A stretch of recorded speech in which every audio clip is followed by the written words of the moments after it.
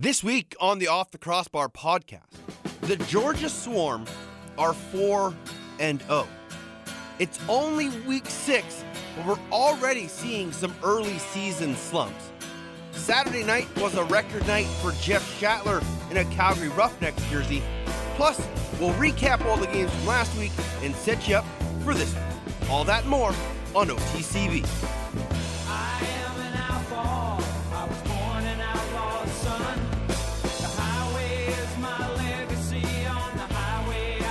What's going on, lacrosse fans, and welcome to another edition of the Off the Crossbar podcast here on SoundCloud and NLL Radio. As always, I'm your illustrious host, Teddy Jenner. You can get a hold of me on Twitter at Off the Crossbar, or you can email me, teddy.jenner@gmail.com. Plenty to talk about this week. We had some fantastic lacrosse games over the weekend, and we'll kind of break down each game a little bit, talk about each one, and we'll get you set up for the 4 games this week in week 6, which all starts on Friday. And we're getting into a part of the year where we're at the quarter pole, or actually the third pole. Doesn't have the same ring to it. The third way mark, it doesn't quite go. Anyway, we're a third of the way through the season. And we haven't really seen anybody fall too far behind. Obviously, out east, with the Swarm being 4-0, the Black Wolves and Bandits all being 1-3, it leads to, a little bit of a gap, but not that much when you think of that New England and Buffalo just need to catch Rochester for third place, and they're in a playoff spot. But then again, the top 2 teams from the East last year are last currently. 3 games out of first place. But again, just 1 game out of a playoff spot. And again, still early days. But you have to start wondering about how long do you go as a general manager or as a head coach before you make any drastic changes. Now, it's been a year of injuries, suspensions already. And so, as a general manager, you have to juggle all those things that come your way, whether they be injuries or suspensions or personal leaves of absence or what have you. And sometimes teams can bounce back from it, and sometimes teams can't handle it. We saw that with both sides of the coin with the Rochester Nighthawks. No Jamison, no Vitarelli. Dan Dawson goes down. They lose a couple games. Then they get Jammer back. They get Dawson back, and they win. Now, we're going to talk about Cody Jamison in a minute. But it's just interesting to see how teams can rally around having different players back in the lineup. And that was a huge win for Rochester. They avoid going 1-3. And they keep Toronto within their sights.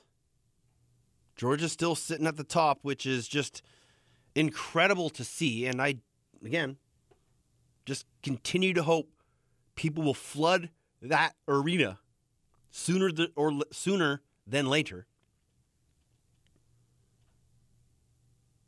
But we won't talk about that this week. I'm going to stay away from that topic this week. I'm going to stay away from attendance numbers and announce sellouts and all that stuff. Because I want this to be a happy week for as best we can. But out west, everything as always is super tight. 2 games from top to bottom, Calgary at 3-1, Vancouver at 2-4. Crazy stat, not even a stat, but just crazy information. The Roughnecks have played 4 games. They're 3-1. But their 4 games have come against Vancouver and Colorado. They started at home. They lost. And then they've won 3 straight. And they're playing some of the best lacrosse that I've seen them play. And they've only played 2 teams. We're going to talk to Jeff Shatler a little bit later in the podcast. And I'll ask him how that sets and sits with the club. Because, yeah, you're 3-1, but you've only played 2 teams. And the good side of all that is that the 2 teams that they've played are in their division. And they've already won the season series with Colorado now. They can take the season series from Vancouver in a few weeks. And they'll finally get their first taste of Saskatchewan this weekend before they finally play an Eastern team.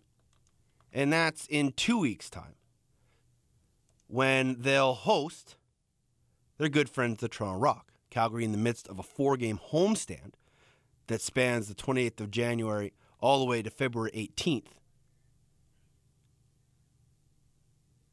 But they're atop the West right now. And when you look at, obviously it didn't get off to the great of starts when they lost that Vancouver game, but they've really sort of buckled down, found their feet, and they've earned themselves a full game lead on the Saskatchewan Rush. Could be 2 full games if they're able to defeat them at home this weekend at the Saddledome. Which I kind of feel they might. It's been a long time since Calgary's beat Saskatchewan/Edmonton. And it was funny because in the early days of the rivalry, when the Rush first came to town, I think the Rush had only won once in a decade or something like that. It wasn't a very good number. One of the wins came when Cam Bergman took a ball off a faceoff, took a shot on Palador. He makes a save. It spins off the ground, hits Andrew Beers in the leg, and goes over the goal line with 0.6 seconds left. It was the first time Edmonton had beaten Calgary, and we did it in Calgary. It was insane. And leading up to the past few years, the Rush hadn't beaten the Roughnecks. And the Roughnecks have kind of been on the losing end a lot of those battles in the past few years. Something tells me that this game will be a little bit different. Not sure why, but I just have a feeling that on Saturday night, we're going to see the Roughnecks come out with a big win and further launch themselves ahead in the West. The only team we haven't talked about out West is the Colorado Mammoth, and they're on a 2-game losing streak. They lost at home to Calgary, and then lost on the road to the Roughnecks, losing the season series. They still play them one more time. But it's odd to see a team this early in the season having a tired roster. Now, I don't know what it is, but 2 weeks ago in Colorado, the Mammoth defense looked tired. And give the credit to the Calgary Roughnecks. They were pushing the tempo. They were getting second and third opportunities on the offensive side of the ball and keeping the Mammoth defense out on the floor, which tend to cause players to get tired. But we're only in, week 4 at this point in time. And you're already seeing guys with hands on knees, hands on hips, taking extra breaths, maybe hiding a little bit on the bench, trying to catch themselves. And then this past weekend, again, they just didn't seem to have it. They were down 5-2 after the first quarter. And time again, they're finding themselves down early in contests. And you can't do that.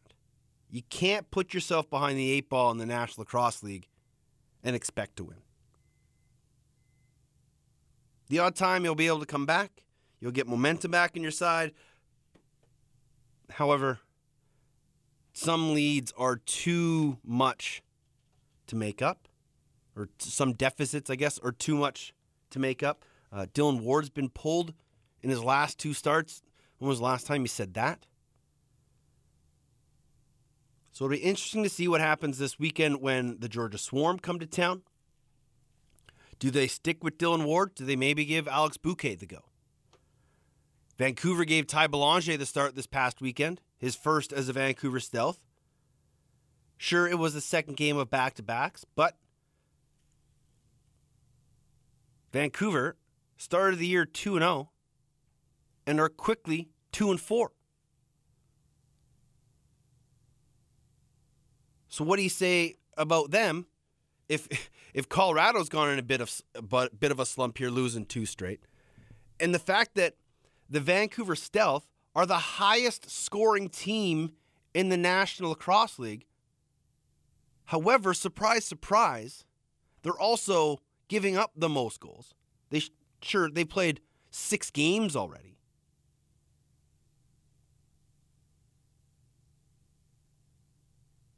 But this is a team that's been known to have defensive issues, give up a lot of goals. They will always score a lot of goals. They have the top 2 scorers in Reese Dutch and Corey Small right now. Small leading the way. But you can't keep trying to win in these shootouts. It's just not going to do your team any good. These running gun games, sure, they're fast and exciting, great for fans to watch. Like I'm loving the style of games that the Vancouver Stealths are playing. And every game that they've been in has been an absolute shootout. 12-11, 15-9, 14-10, 21-15, 16-12, and 14-12. Like, those are great lacrosse games. But they've lost 4 straight, and they've given up at least 14 in all 4 of those games. When the first 2 games that they won, they didn't give up more than 11.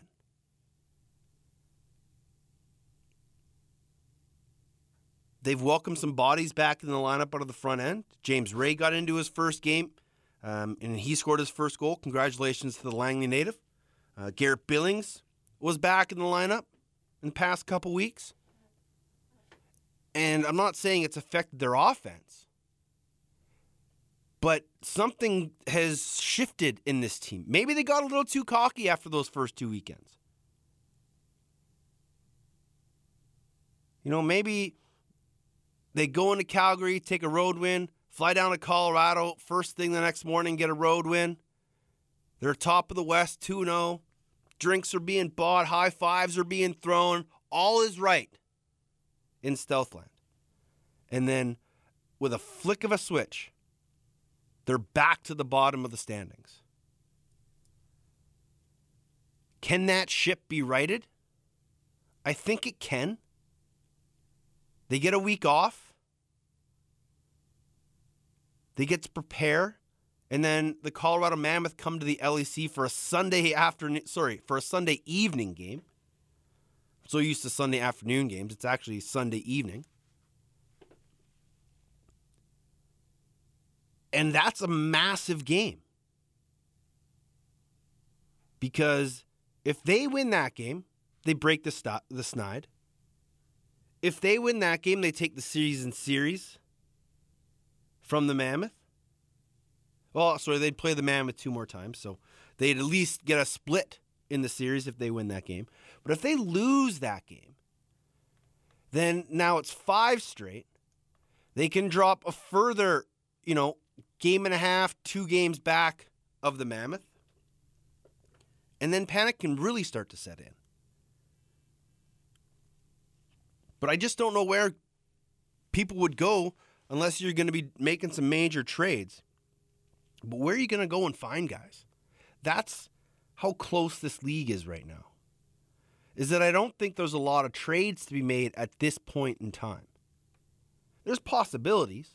Of course, there's always possibilities. But I just don't know that, if Buffalo drops to 1-4, if there's a move for Steve Dietrich to make. What's Rich Lisk going to do in New England if they drop to 1-4?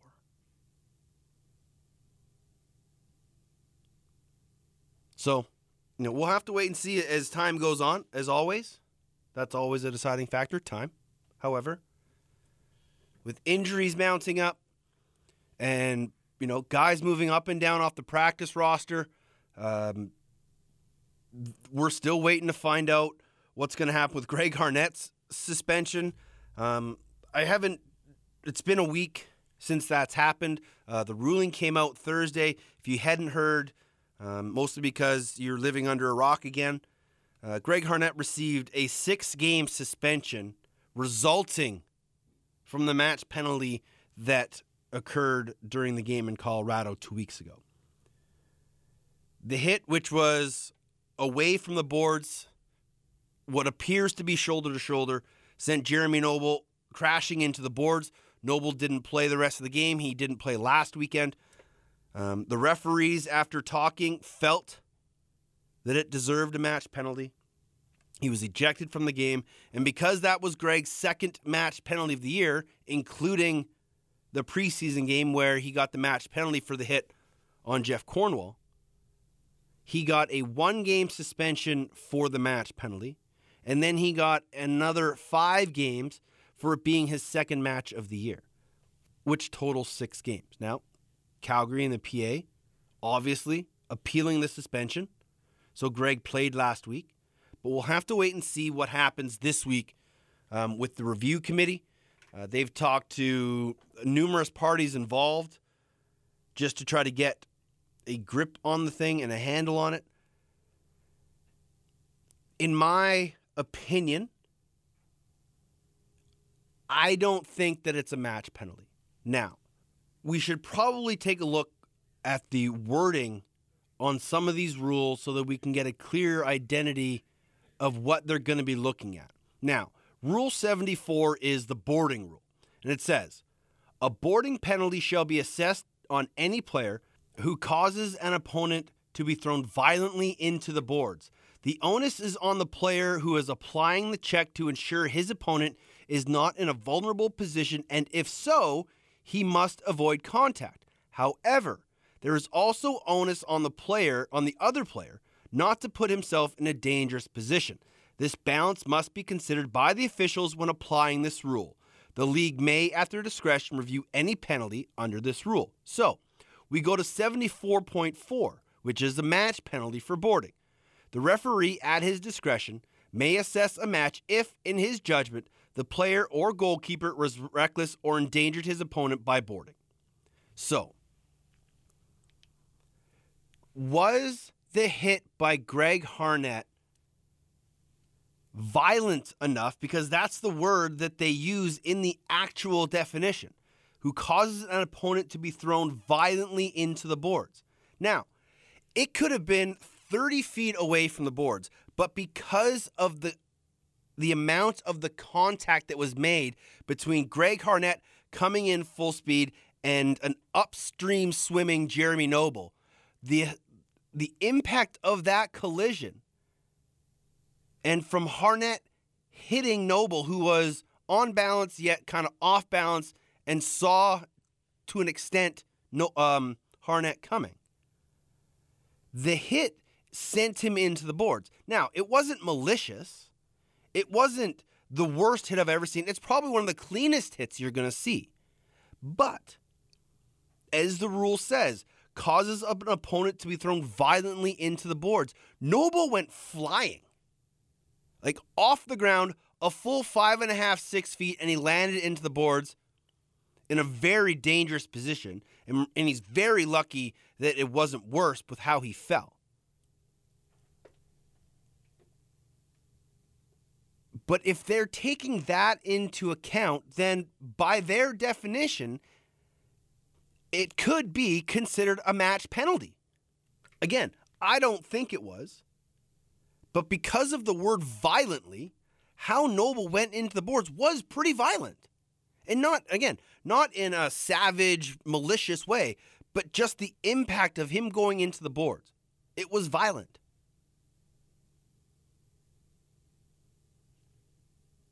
So when you look back at it, I just don't think it was worthy of a match. So if they do review it and they go back and say, you know what, even if they say give him a major for it or a 2-minute minor and take back the match penalty, then he doesn't get the extra 5 games. And he wouldn't get the first game suspension because it's not a match. So you could take that whole suspension and wipe it clean off the board. The question is, will it happen? Because you have to rescind the first major for the second part of the suspension to be stricken from the record as well. And with the National Lacrosse League really trying to be a proponent of player safety, and Jeremy Noble being injured in that position and not having played last weekend, that might play into it. And if they do consider it a major, then the rest of the suspension, I keep saying major. If they do consider it a match, then the second part of the suspension stands. So it's a very interesting time for the National Lacrosse League Safety Board Committee, or Review Committee. Here's a side caveat, and it just kind of lends itself to the history between these two clubs. Carson Leung is still not playing. And it's unsure if he'll come back this year, because he is still feeling effects from that hit. And I know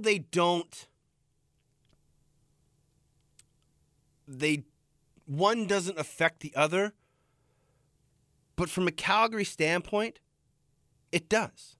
Because they lost the player for an entire, almost a year, and he's not playing now. And Bouquet got nothing. And yet, Greg Harnett makes this hit, and he gets a game plus 5.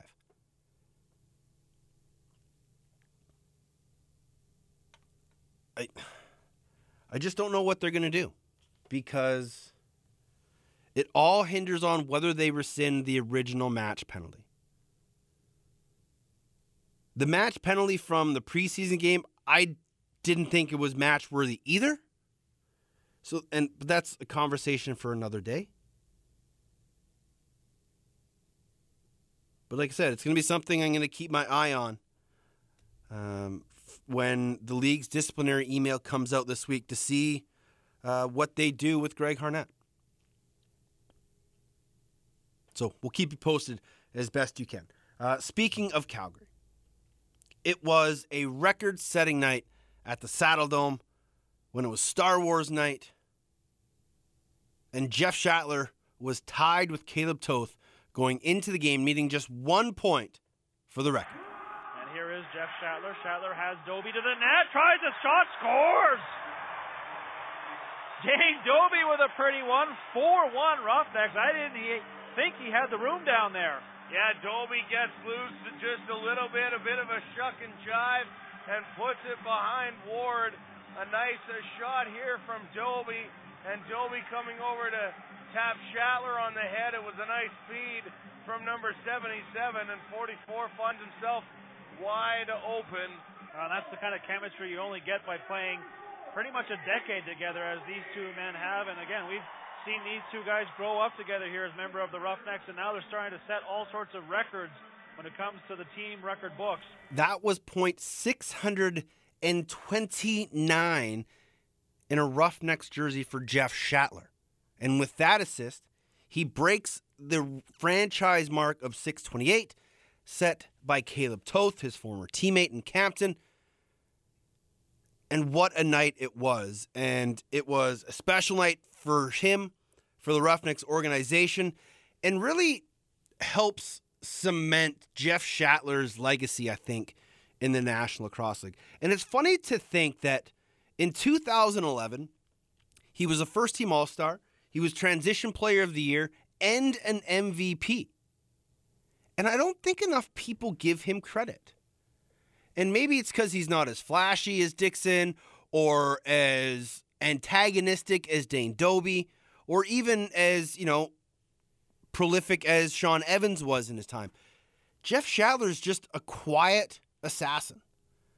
and just goes out there, gets the job done, brings his helmet to work, and he has a gas tank that just never ends. And I got a chance to watch him when he was with the Victoria Shamrocks, and I've called his games, called a bunch of his games for a number of years, and he just continues to impress with his work ethic, his desire to be the best, and the fact that he is okay with not being the guy. And sure, he's been in the league now for 11 years, originally drafted by Buffalo. But since he's been in Calgary, he's just continually seen his star rise. And last year he had 87 points. It was a career season for him. And you just look at him and you think, he doesn't look like the most imposing guy out there.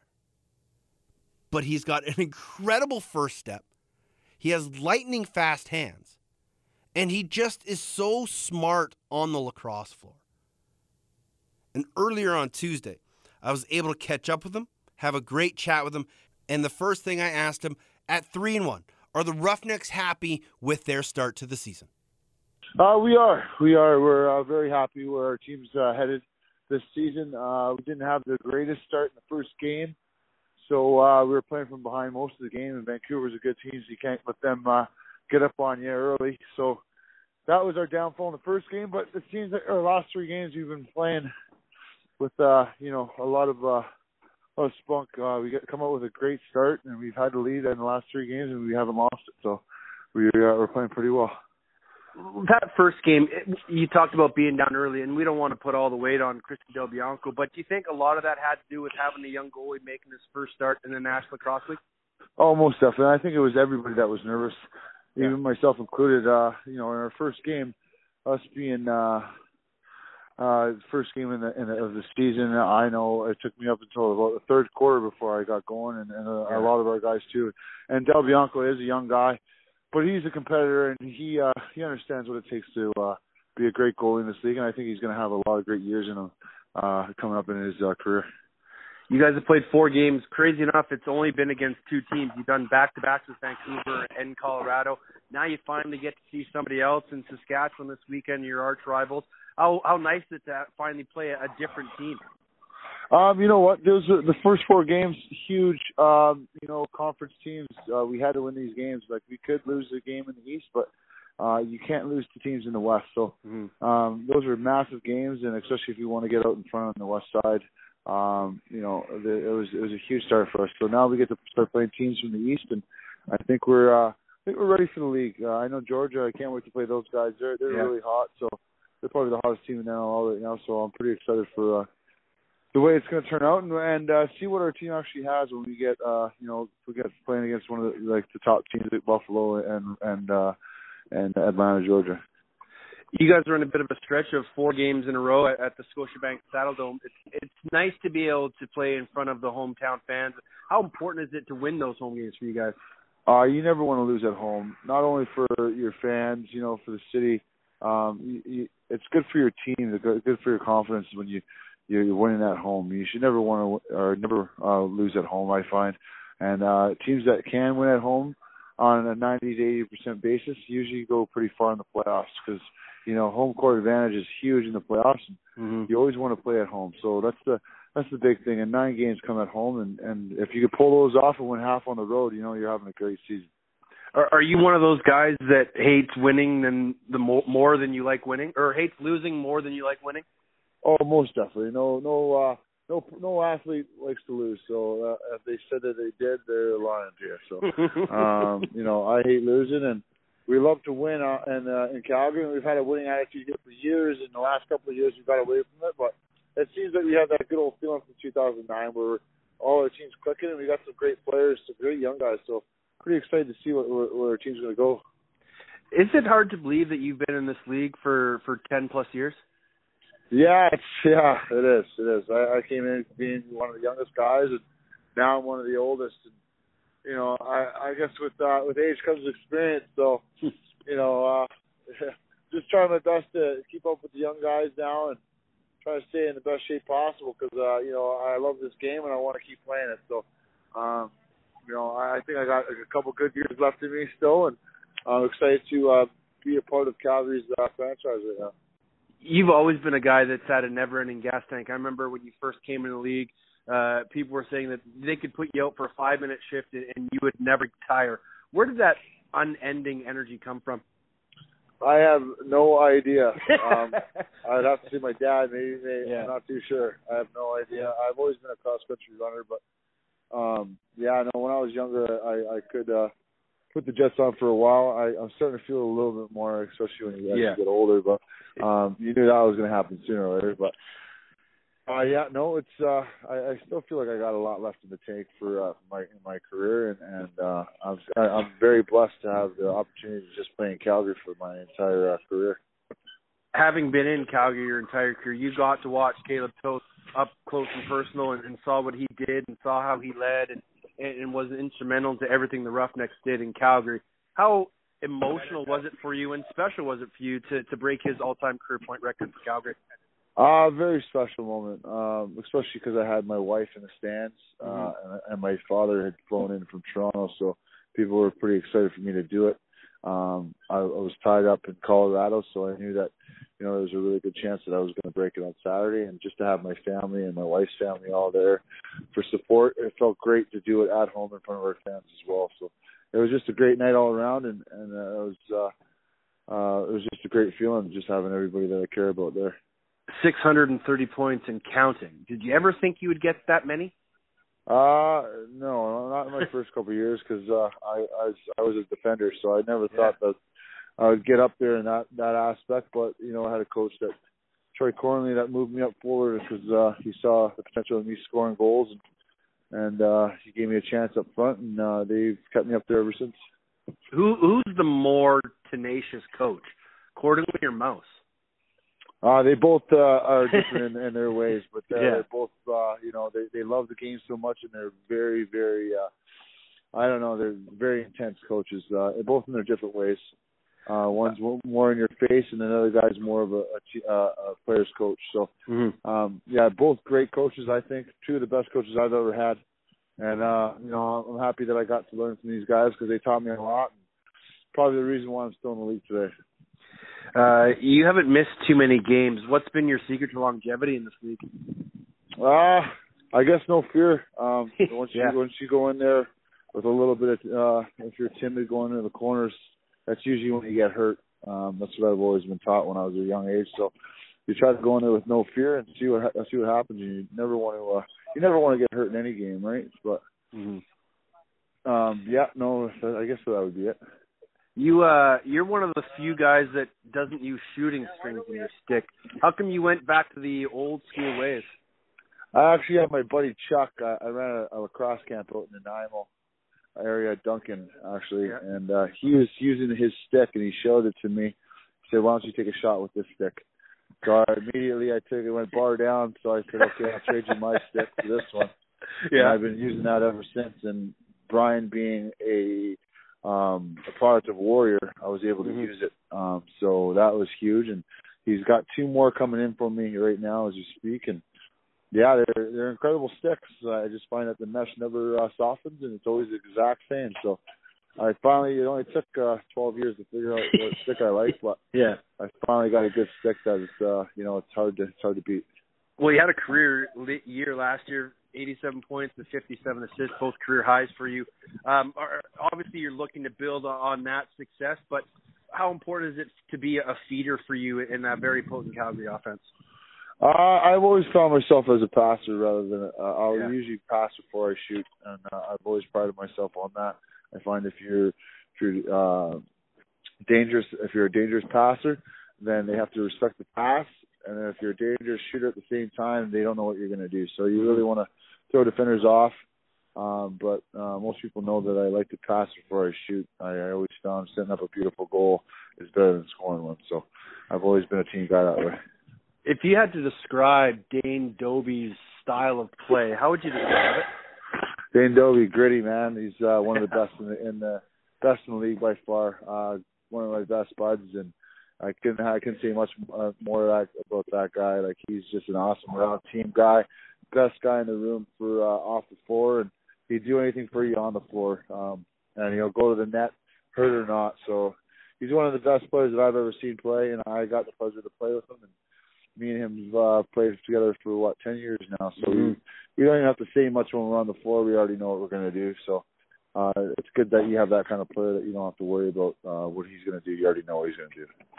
You've got a few more games before you get ready for the Rush coming to town. What's the message from head coach Kurt Malofsky as you guys prepare for a big divisional matchup? Playing against those guys, it's been a while since we beat those guys, and they're a great team. So I think that's where we'll find out exactly where we are this season when we play those guys. They're a dominant team. They didn't show it in the first 2 games, but that doesn't mean anything for those guys. All you got to do is make the playoffs.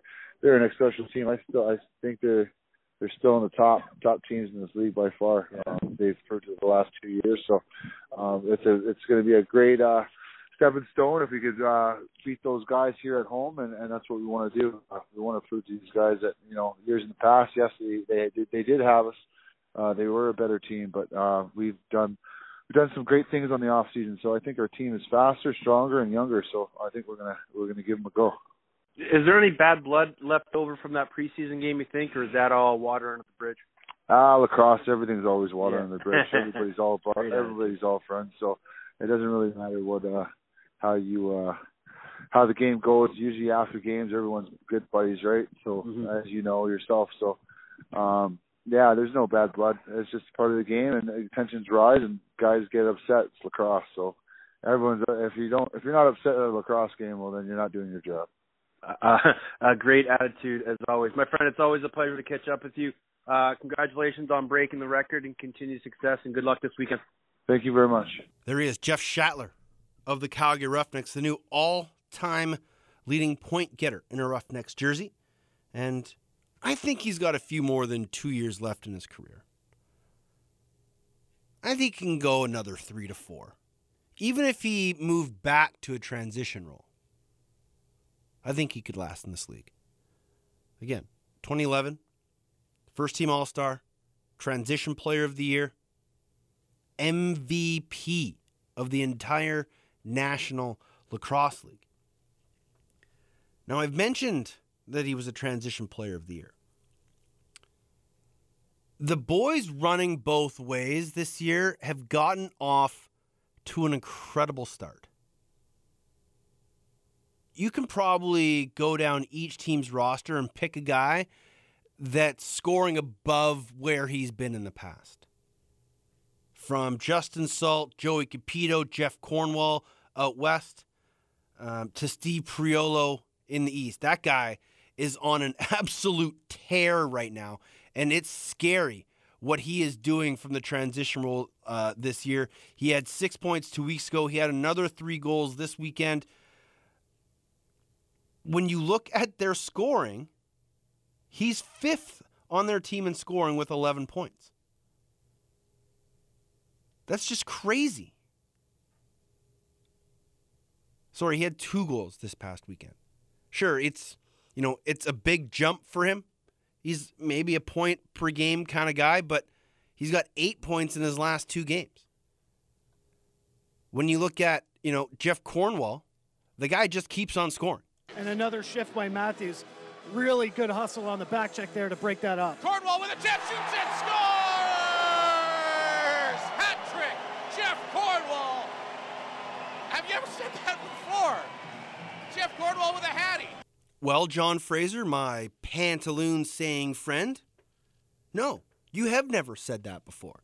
The most Cornwall had ever scored in a goal was 2, and that was, I think, back in 2011 when it was the Edmonton Rush against the Rochester Nighthawks. That was his 3rd goal of the night. It was the game winner against Vancouver, as the Rush would go on to win it by a few and get their 2nd straight win. But it's awesome to see the transition guys running the floor more and getting more involved in the scoring, because that's the exciting part of the game. And not that other parts of the game aren't exciting, but when you see guys running the floor from their own end, picking up loose balls, running past guys, head manning the ball, getting involved in transition, making a concerted effort to be a part of that transition game. You know, guys like Damon Edwards and Tyson Bell, these are guys that, you know, want to move the ball up the floor and be a part of the action. And they all have the green light and they all continue to run. But, you know, the transition game was my specialty. It was what I love to do, but I don't think they get all the credit because, you know, it's a make or break position. If you run that ball up the floor and you make an ill-advised pass or a bad shot or turn the ball over and it goes in the other way and ends up in the back of your net, you look the fool. But if you can go down and make a great play and score a goal or create a goal, then it's all helmet taps and high fives. But just look at the transition guys that are scoring. I mentioned Justin Salt. Brad Self's the reigning transition player of the year. Alex Keto-Hill has 4 along with Selfer. We mentioned Cornwall's got 4. Craig England has 3. There's a bunch of guys with 2, including Chris Corbeil, Peter McFetridge, Thomas Hogarth, Adrian Sorchetti has a pair. Like, guys are putting the ball in the net. And it's great to watch because that's the speed of the National Lacrosse League. 5-on-5 sets are great, but the reason it's the fastest game on 2 feet is because the guy's going from back to front. And I love to see the boys putting the ball in the back of the net, on the run, in transition. Jordan Gillies scored a fantastic goal 2 weekends ago on the run where he picked the top corner. It was this past weekend in Calgary. On the run, picked the top corner. And if you're a young transition player, or you're a guy that wants to play transition, you don't always have to get right on top of the goaltender. Sometimes the best shot to take is that shot on the run from, 15, 20 feet out that catches the goalie stepping back or catches him stepping out of his crease. Because if you catch the goalie on the move, he's not set, it's harder for him to react. And some of the goals these guys are putting in the back of the net on the run are just fantastic. Another guy that does a lot of things really well on the run is Cody Jamieson. And we hadn't seen Jammer all year long, and it was unknown when we would. He wrote that impassioned letter to the Rochester Nighthawks fans, telling them that he was doing everything he was doing to get back onto the floor. He was making it his sole focus to put back on the teal and purple. Get back out there. Help his team win. And when I saw the release that they had activated Cody Jamieson, I was dumbfounded because he's back way too soon for my liking. He hasn't had surgery. The reports were during the summer that he had a torn ACL. And that's generally at least 5.5, 6 months recovery time if you get surgery. Now, if you don't get surgery and you play with a brace, you're never, ever really going to feel as comfortable as you are, even with that brace on, because it's always going to sit in the back of your head. But the warrior that Cody Jamieson is, he said, you know what? I'm going to give it a go. And he suited up in Toronto. And for the first 5 minutes, everything was good. Jamieson receives on the right wing. Jamieson trying to center up, went for the quick pass, scores! Wow, Cody Jamieson thread the needle right on the crease line to the right of Nick Rose, and it is 2-0 Rochester. Well, Jamieson's already had an impact, 2 assists. This one's the nicer one for sure as he finds young Josh Courier on the crease. I'll tell you, it's amazing how a guy like Jamieson could be inserted in the lineup and make such a difference. Just he like is the quarterback of this team. Just like that. Yes, Mr. McNamara, just like that. However, that would be the last we'd hear from Cody Jamieson, as a few minutes later, he'd backtrack into his own zone, playing reverse transition defense, sit out there for a D shift, chase a loose ball up towards his bench, make an awkward plant, and you saw him come up limp, makes his way off the floor, and we don't see him the rest of the game. Now, there are some speculative tweets and reports going around that he's done his knee again. And they're just waiting for a final prognosis from doctors. I talked to Cody a bit. Hopefully he's going to join us next week on the show and give us a bit of a more detailed account and a better breakdown. But if he is done and he, further injured his knee, then I ask, what's the point? Why was he out there?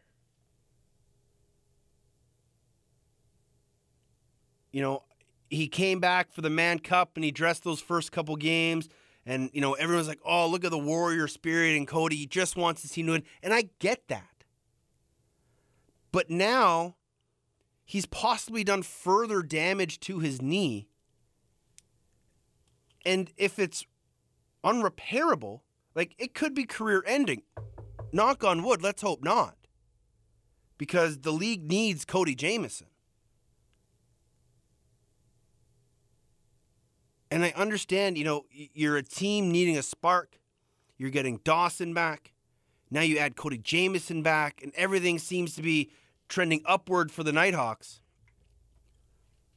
And yeah, you win the game, but you, in a sense, lost the battle if Cody Jamieson doesn't play for the rest of the year. Where if maybe he waited a few more months, had gotten the surgery earlier in the year, came back in late April, maybe even early April, depending, then maybe he can be back and do something for you in a late season push. I just didn't see the logic behind playing him in a game in week 5. Didn't make sense to me. Still doesn't make sense to me. And hopefully Cody is going to be okay and the reports aren't as bad as they seem. And that we all see him back on the floor sometime soon. Because it would be a truly, true shame. It would be a true shame if we didn't get a chance to see number 88 back out on a lacrosse floor.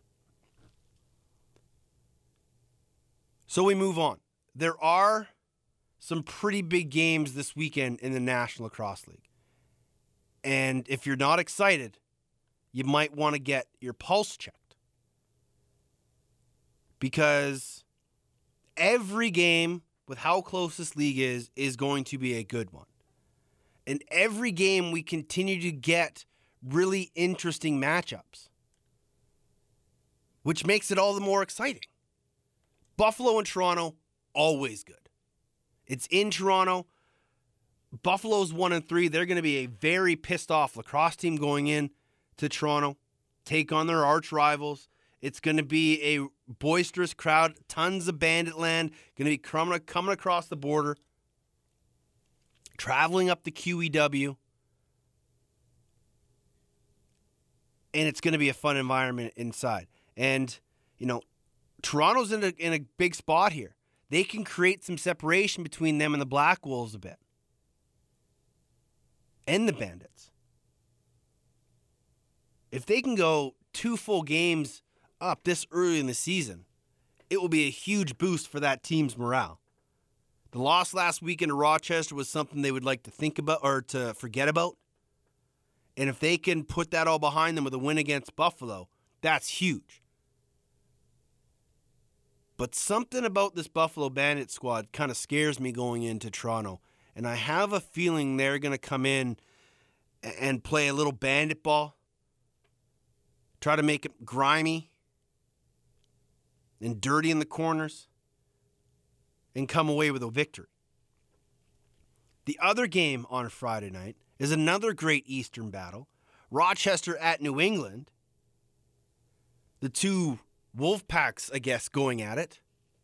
The Black Wolves and the Nighthawks. The Nighthawks like to use the one Wolfpack kind of mentality as well. But this one's in the casino where last week it was sold out. And we'll see what happens this week. Is there a big drop-off in attendance? They won last weekend. That's always great for the home fans in your home opener to see. Will a lot of those fans come back?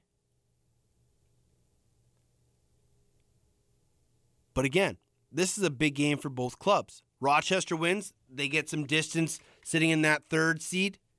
If New England wins, they get right back into the thick of things. I like the Black Wolves to win that game. Without Cody Jamieson, I know it's going to be tough.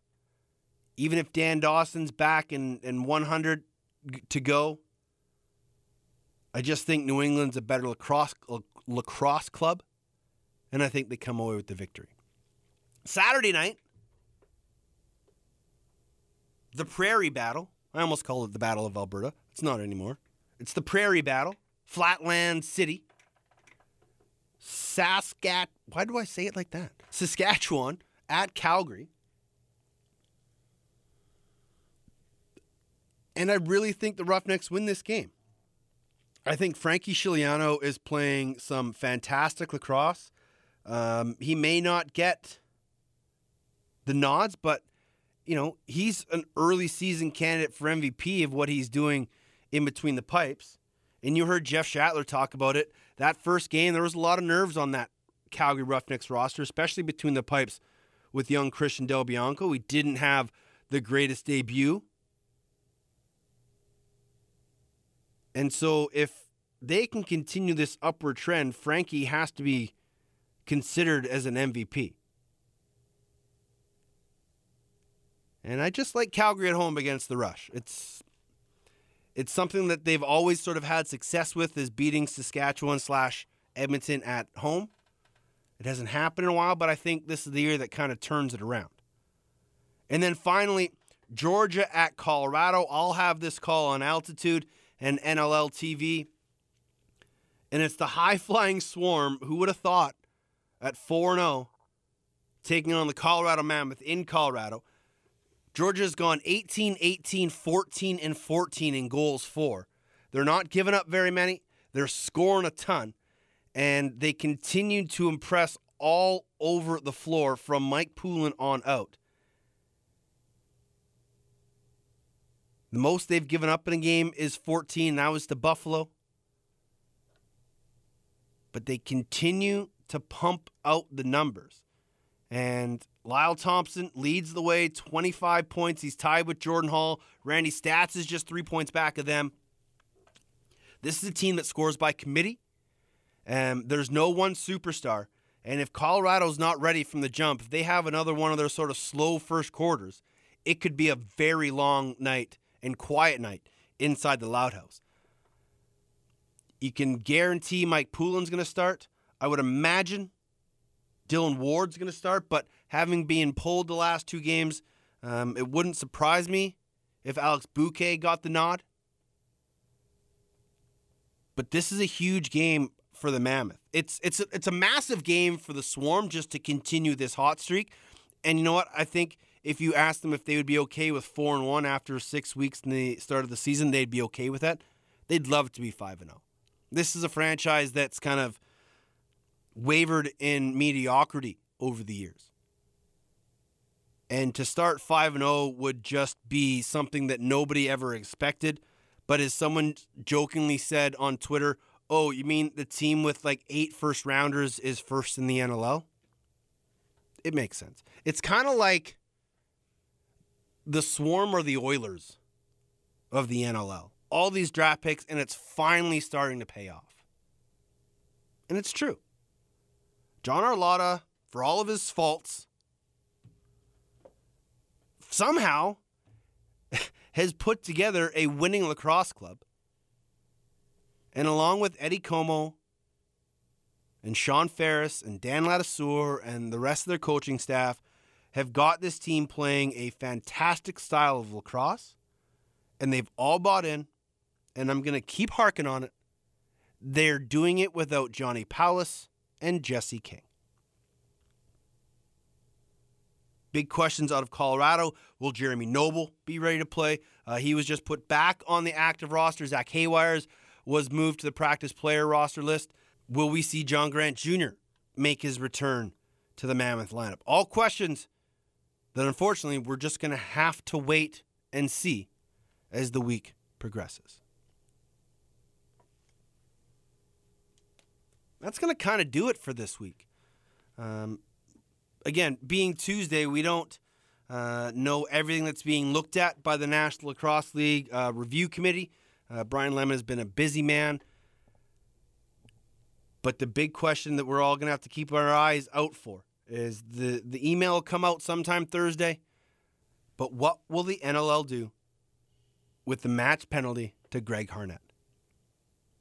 Because if they uphold it, he now misses a third of the season.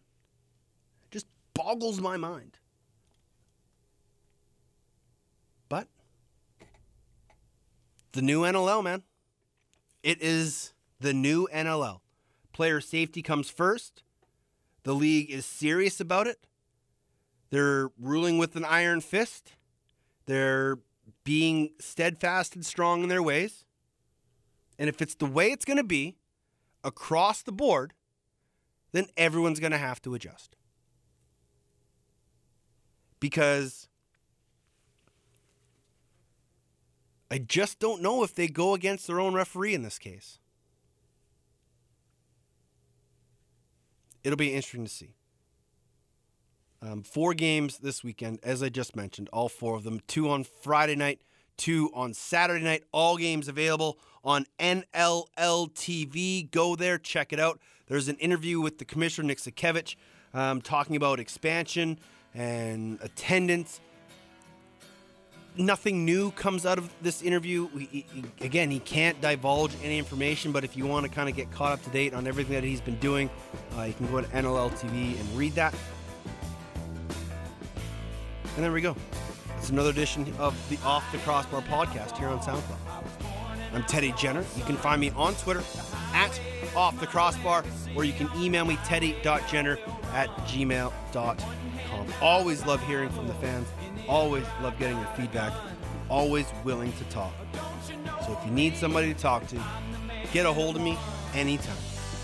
Until next time, enjoy the games, everybody, and be excellent to each other. A life upon the road is the life of an outlaw.